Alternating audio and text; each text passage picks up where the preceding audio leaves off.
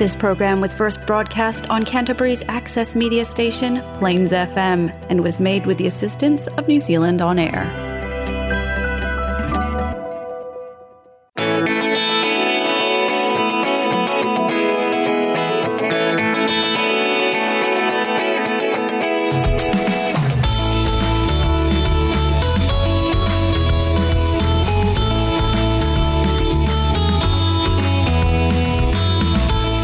Hi and welcome to the Alcoholics Anonymous radio show here on Plains FM 96.9.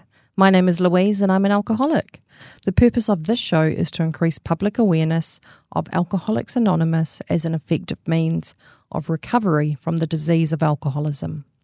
Our show has two parts. First, we'll talk a bit about alcoholism, what it is and what AA can do to help.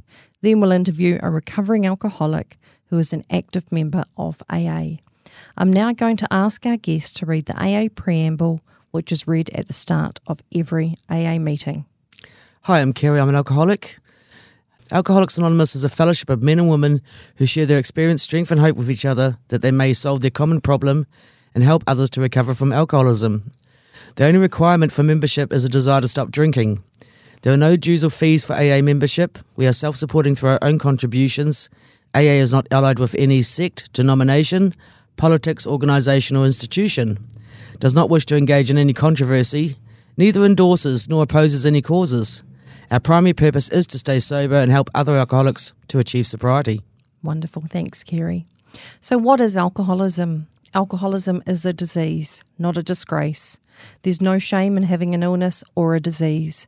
An unusual feature of this disease is that it will do whatever it can to convince you that you do not have it.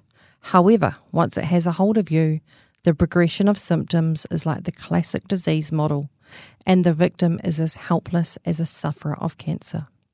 If you are an alcoholic, you're at the beginning of a long road that usually ends in one of three places: prisons, institutions, or death. If you think this sounds dramatic, we can assure you that our collective experience has shown this to be true. The challenge is to convince the alcoholic to admit that they need help and become willing to seek it. Denial is a major symptom of alcoholism. The alcoholic is often the last one to recognise it and admit that they have it. Our definition of alcoholism is it is an allergy of the body coupled with an obsession of the mind. The allergy is the physical aspect of the disease. After having the first drink, the phenomenon of craving develops, and we lose control over when we will stop drinking. The old saying is, 1 is too many and 1,000 is never enough. And yet, because of the obsession of the mind, the mental aspect of the disease, the alcoholic is compelled to keep picking up the first drink. And this is what makes us powerless. We often hear from sober alcoholics that many doubted whether life could be fun without alcohol. Fortunately, those same people report that their lives have improved dramatically since they became sober. The 12-step program of recovery, which is discussed at meetings and which is outlined in the Alcoholics Anonymous Big Book, is how we get sober and maintain our sobriety, one day at a time. This program has a proven track record of helping otherwise hopeless alcoholics to achieve long-term sobriety and recovery. It has taught us how to enjoy life sober. Okay, for anyone who's just joined us, you're listening to the Alcoholics Anonymous radio show here on Plains FM 96.9. We're just about to interview an AA member who's going to share their experience with alcoholism. So let's meet our guest.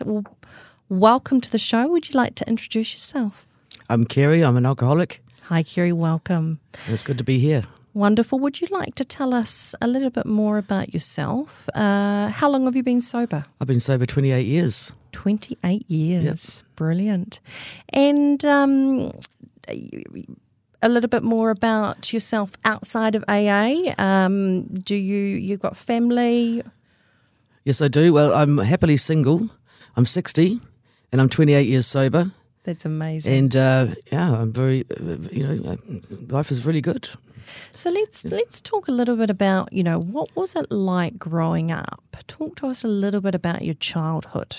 Well, I grew up in Christchurch, and Dad was Dutch, Mum was a Kiwi, and we lived near New Brighton, and we had a really nice childhood. We had playing outside in summer, and both my parents were sober. There was a bit of stress in the house. My parents actually got separated and divorced in later years, which caused a little bit of stress. But we had an extended family.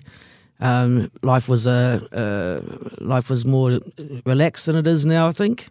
Sure. We didn't have all the technology, and you had to walk everywhere, and used to hitchhike around with my girlfriends, and New Brighton was the only only place you could shop on Saturdays. Wow! In its time, it was beautiful. It was a thriving area, so we had a lot of fun. So, talking about your teens, tell us, when did you start drinking, and what did it do for you? Well, the family always caught up on the weekends for picnics and family parties, and I always loved the family parties, and everyone drank, and they drank a lot. A lot of those uncles, they had, the half G's and the little suitcases, and some of the relatives got pretty drunk.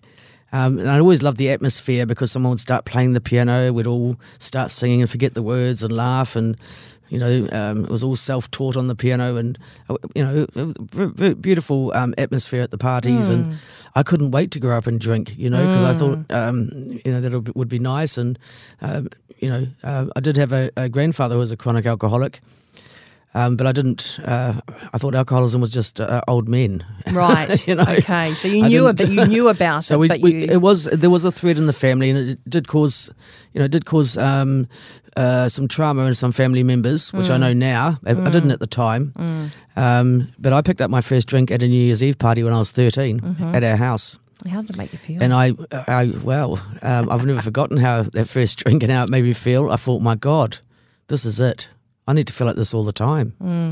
Because I did have some dis-ease. I had, I was irritable and discontent sometimes, even when I was a kid, even before I had my first drink. I would just had those kind of moods, and I didn't feel like I fitted in. I'd look at my parents and wonder if I was adopted, because there was something in me that felt like I didn't quite belong, and I just didn't. I just had that feeling like I didn't really fit in, and I couldn't explain it. But that first drink, it took everything away.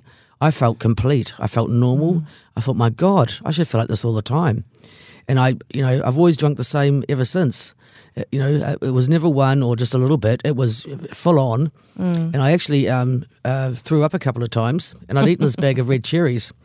And the next day my mother's on the phone, and she's telling my auntie, somebody threw up last night. There's this. And I said, oh, it was me, Mum. And she goes, oh, it was Kerry, and no one really paid that attention, because we didn't understand what alcoholism was. We believed that it was a willpower thing. And when my grandfather died when I was 8, I thought everything was going to be great, because he wasn't going to hurt my mother anymore, and all of this kind of thing. And I had no idea. I thought it was willpower. That's what we believed. And so you talked about you drank the same every time. As you progressed through your teens into your adulthood, what were were there consequences? Well, I always knew there was something not quite right, even before I picked up the drink, but I could never figure out what it was. But the drinking was a solution. And it was, as soon as I picked up that first drink and felt that way, I couldn't. I thought, my God, I should feel like this all the time. And it was very soon after that I was hanging out with people, and we'd go to the bottle store, and I'd be the one to go in and get the booze. And we used to drive around in the old cars. There'd be about 7 or 8 of us in the car, and it was a more innocent time as well. It's not like now. There wasn't so much traffic and people and fast cars. The cars were a bit slower then, I think. and then we didn't have all these drinking laws like we have now, and getting breath tested. That wasn't really there then. But we started drinking in the weekends, and I just noticed that I always look forward to it. In fact, it started to be all I thought about. So for me, it was quite fast. It wasn't right. When I look back, I was in trouble from the first drink, but I had no idea. It just set it off the allergy. And so knowing that, knowing what knowing that this isn't probably quite normal, did you ever try to stop? No, I just thought I was going to grow out of it. Wow. But okay. I did know, but people used to say to me, I don't know what it is about you, Kerry, but I seem to drink more when you're around because I seem to, I was enjoying it so much, and I seem to gravitate towards people who drank like I drank. I mean, people who were social drinkers and had one or two drinks, I wasn't very interested in them. They seemed to be a bit more boring. But there was a lot of binge drinking in young ladies and young people in that time. So I knew there was something wrong, that my drinking was a bit different, but I didn't stand out, and I was expecting just to grow out of it. But I didn't. And so any impact on your relationships with your family?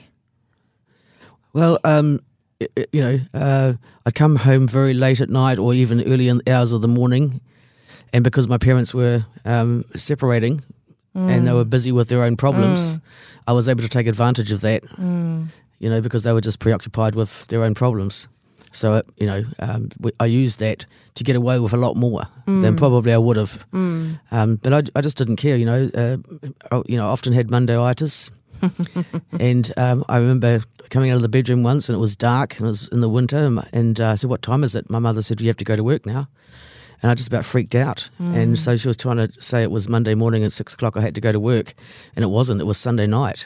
But, I was sleeping in, like really getting up late in the afternoon, really hungover, and, drinking most of the weekend. And then, Monday morning I'd be feeling awful and not want to face the world. I do remember waking up not wanting to see anybody because I couldn't quite remember where I'd been and what I'd done. I could just remember bits and pieces. But I never talked about it to anybody. I just sort of suffered quietly, got over it, but it didn't stop me. I'd forget about that by the next week. I'd be ready to go again.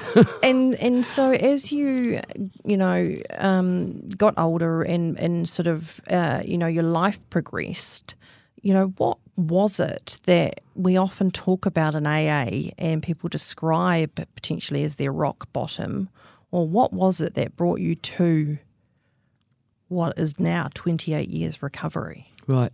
So I started at 13 and I went overseas when I was about 18 to the Netherlands. And of course there you could drink 24/7. And some of the family over there were very sober, so I quickly got to Amsterdam and I found some family members that weren't and friends, and I just took off from there. And then to counteract the effects of the alcohol, it was easy for me to take some drugs. They were very cheap and very available. I didn't find going to a doctor getting medications attractive because my mother had been on medications, and I avoided that. So I was Dr. Kerry, and at the end of my drinking at 31, I was on pretty much everything. But alcohol was always on the menu. The drugs were just to moderate the effects of the alcohol, and I also got married during that time, and I had a stepdaughter that I had to get to school and tried to be there for her. But at the end of my drinking, the pain was starting to seep through. I wasn't able to keep control over over everything. I started to find it difficult to get to work on time. I was always late and had it full of excuses. But I was getting more and more tired, and it was more and more difficult to keep up the show. And and people started to notice that I wasn't functioning so well and making comments. But I knew myself, that it wasn't getting better. And it got a little bit scary because I had actually been trying to, stop everything and get really healthy. But when I did try to stop, I wasn't able to. I wasn't able to last very long. I was lucky if I could last, I'd think next week I'm going to be good. I'm going to go to the gym. I'm going to get my life together. And I'd last about 2 hours.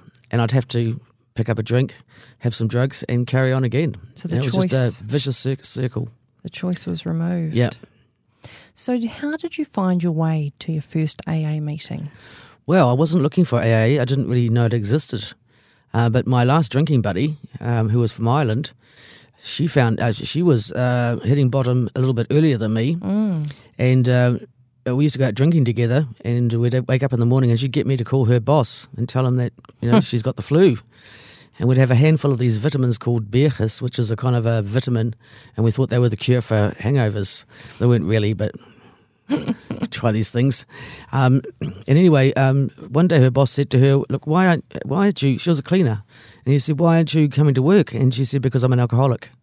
That's why." And he took her to a meeting. Wow. And she started to get sober, and I noticed her really changing. I'd say, "Let's go to Mulligan's and have a drink." And she's going, "No, I'm going to an AA meeting." And I thought, that's weird. And I didn't, I was kind of partly attracted to it, but I kind of it was confronting as well. And then she invited me to a birthday party, and it was a very different birthday party than she normally had. There wasn't all the crowd, all the musicians, and there wasn't anything happening in the kitchen.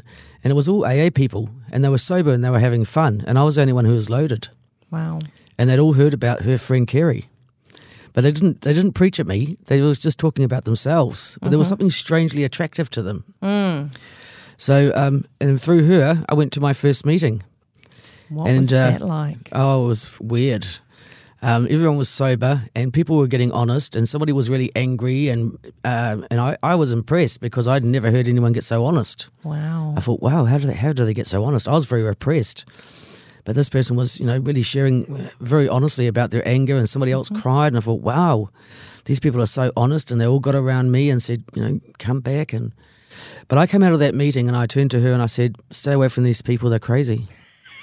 And I went and had coffee with them, and we were all sitting there, and I was telling them how wonderful my life was. And I had this business, my husband had this business, and it was true but not true. It wasn't very successful because we're both alcoholics, so we couldn't keep things going sometimes. But I had this really great life I was telling them about, and that's what I was used to doing, was this double life of covering up and saying how wonderful things were, but they weren't really, and things were starting to crash. Sure. So, and I didn't come back to AA for a year after that. Okay. But during that year, it really, really fell down. And so, what was when you got back into that meeting? What was it that pulled you back into that meeting? Well, it was just she confronted me and told me it was too painful to be around me, which really shocked me. Wow! But I knew I wasn't able to keep the job going and looking after the stepdaughter, and I wasn't able to keep myself going. The pain was starting to seep through. I didn't have the energy. It wasn't working like it used to work. It wasn't taking me out of things. And so I guess I was just doing it because I didn't know what else to do, but it wasn't really having the effect that it used to have. So that was changing. And I was getting older. I was 31 and I was starting to look around and realise that the party was still going on, but for other people my age, they were getting careers and settling down, and I wasn't. And so let's talk a little bit about your journey in recovery. So 28 years sober now, and what does recovery look like to you, and what are some of the things you have done and do to ensure your sobriety? Well, after a year, I went to a meeting, and I was ready then. Well, as ready as you can be. I didn't know what to expect. But after that meeting, someone said, go to a meeting every day for 90 days. And the first thing I said was, I'm too busy, I can't. I've got to look after my stepdaughter. And they said, well, if you get sober, you'll be really there for your stepdaughter. So amazingly, I showed up the next day sober. I was on a little bit of methadone, but I was for about 3 months, and then I got off that. But I did show up, and I kept showing up. But the longer I stayed sober, the more crazy I got, because sobriety wasn't. At first, it was wonderful, and then it got. Then I had to do the work. But I did get a sponsor very early at my second meeting. And I called her every day, and I started to call other people, and I was regular at showing up to meetings, and I didn't pick up. Wow. And I went through the process, and it wasn't always easy. No. But I had the hope. These people gave me hope because they were sober, they were happy, they were going to work, they were studying, they were doing stuff, and they said I could have what they've got if I didn't pick up and came to the meetings and worked the steps. And so you touched on sponsorship there, and so having a sponsor is something that's been really critical for yourself. Very important. And I'd say having a sponsor, very, very important. There's no way I would have stayed sober and also made the changes that are necessary, learning how to live sober. I needed someone to, and also meeting protocol, what to say, how to behave in meetings and questions.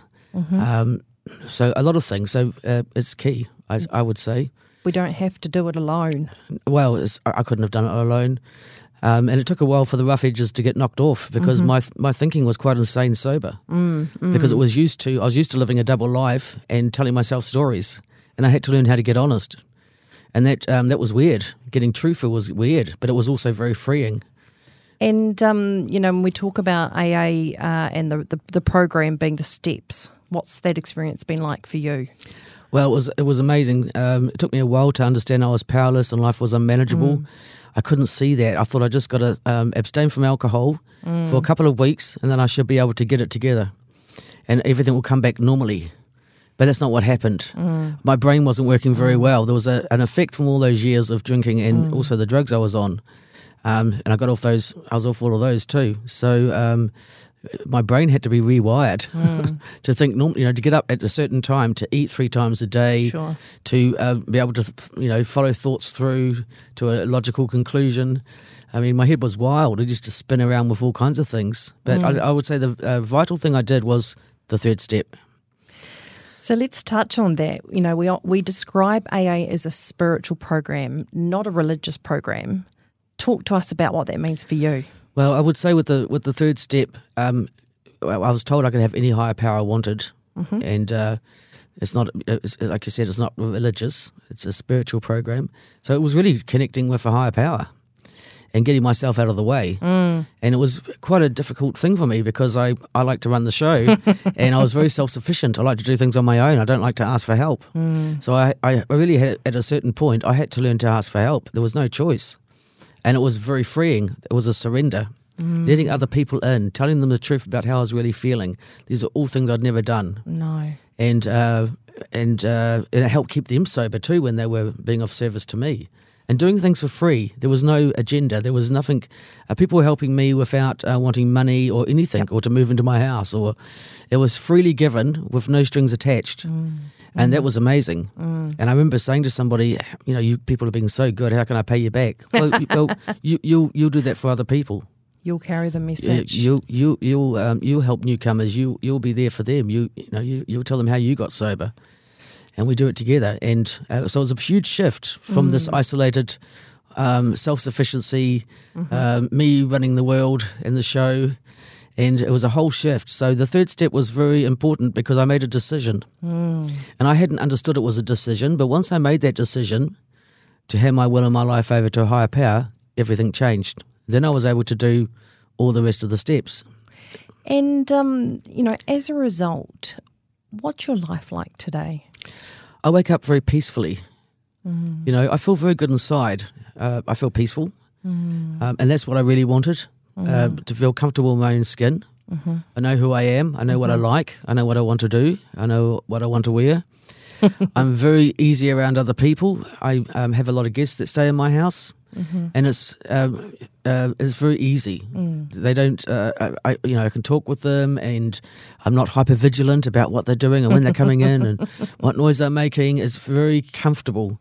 Yep. I've got real friends today. I've got relationships, and I've picked up some old relationships. Like I had an old friend who used to be my neighbour when we were kids, and she came round for lunch the other day. How wonderful. So all of those things that I lost, they start to come back. And I was also able to be there when my parents died of cancer. And that was really, really stressful. And, there wasn't, not everything was healed in the family. There was still some unfinished business that wasn't able to be dealt with for many reasons. Doesn't matter. But I was able to be there present. Yep. I was able to be emotionally supportive to them, whatever else was going on. And I was able to be sober. And I could never have imagined being able to be sober for something like that. I always imagined at my parents' funeral would be, a 3-year binge at least.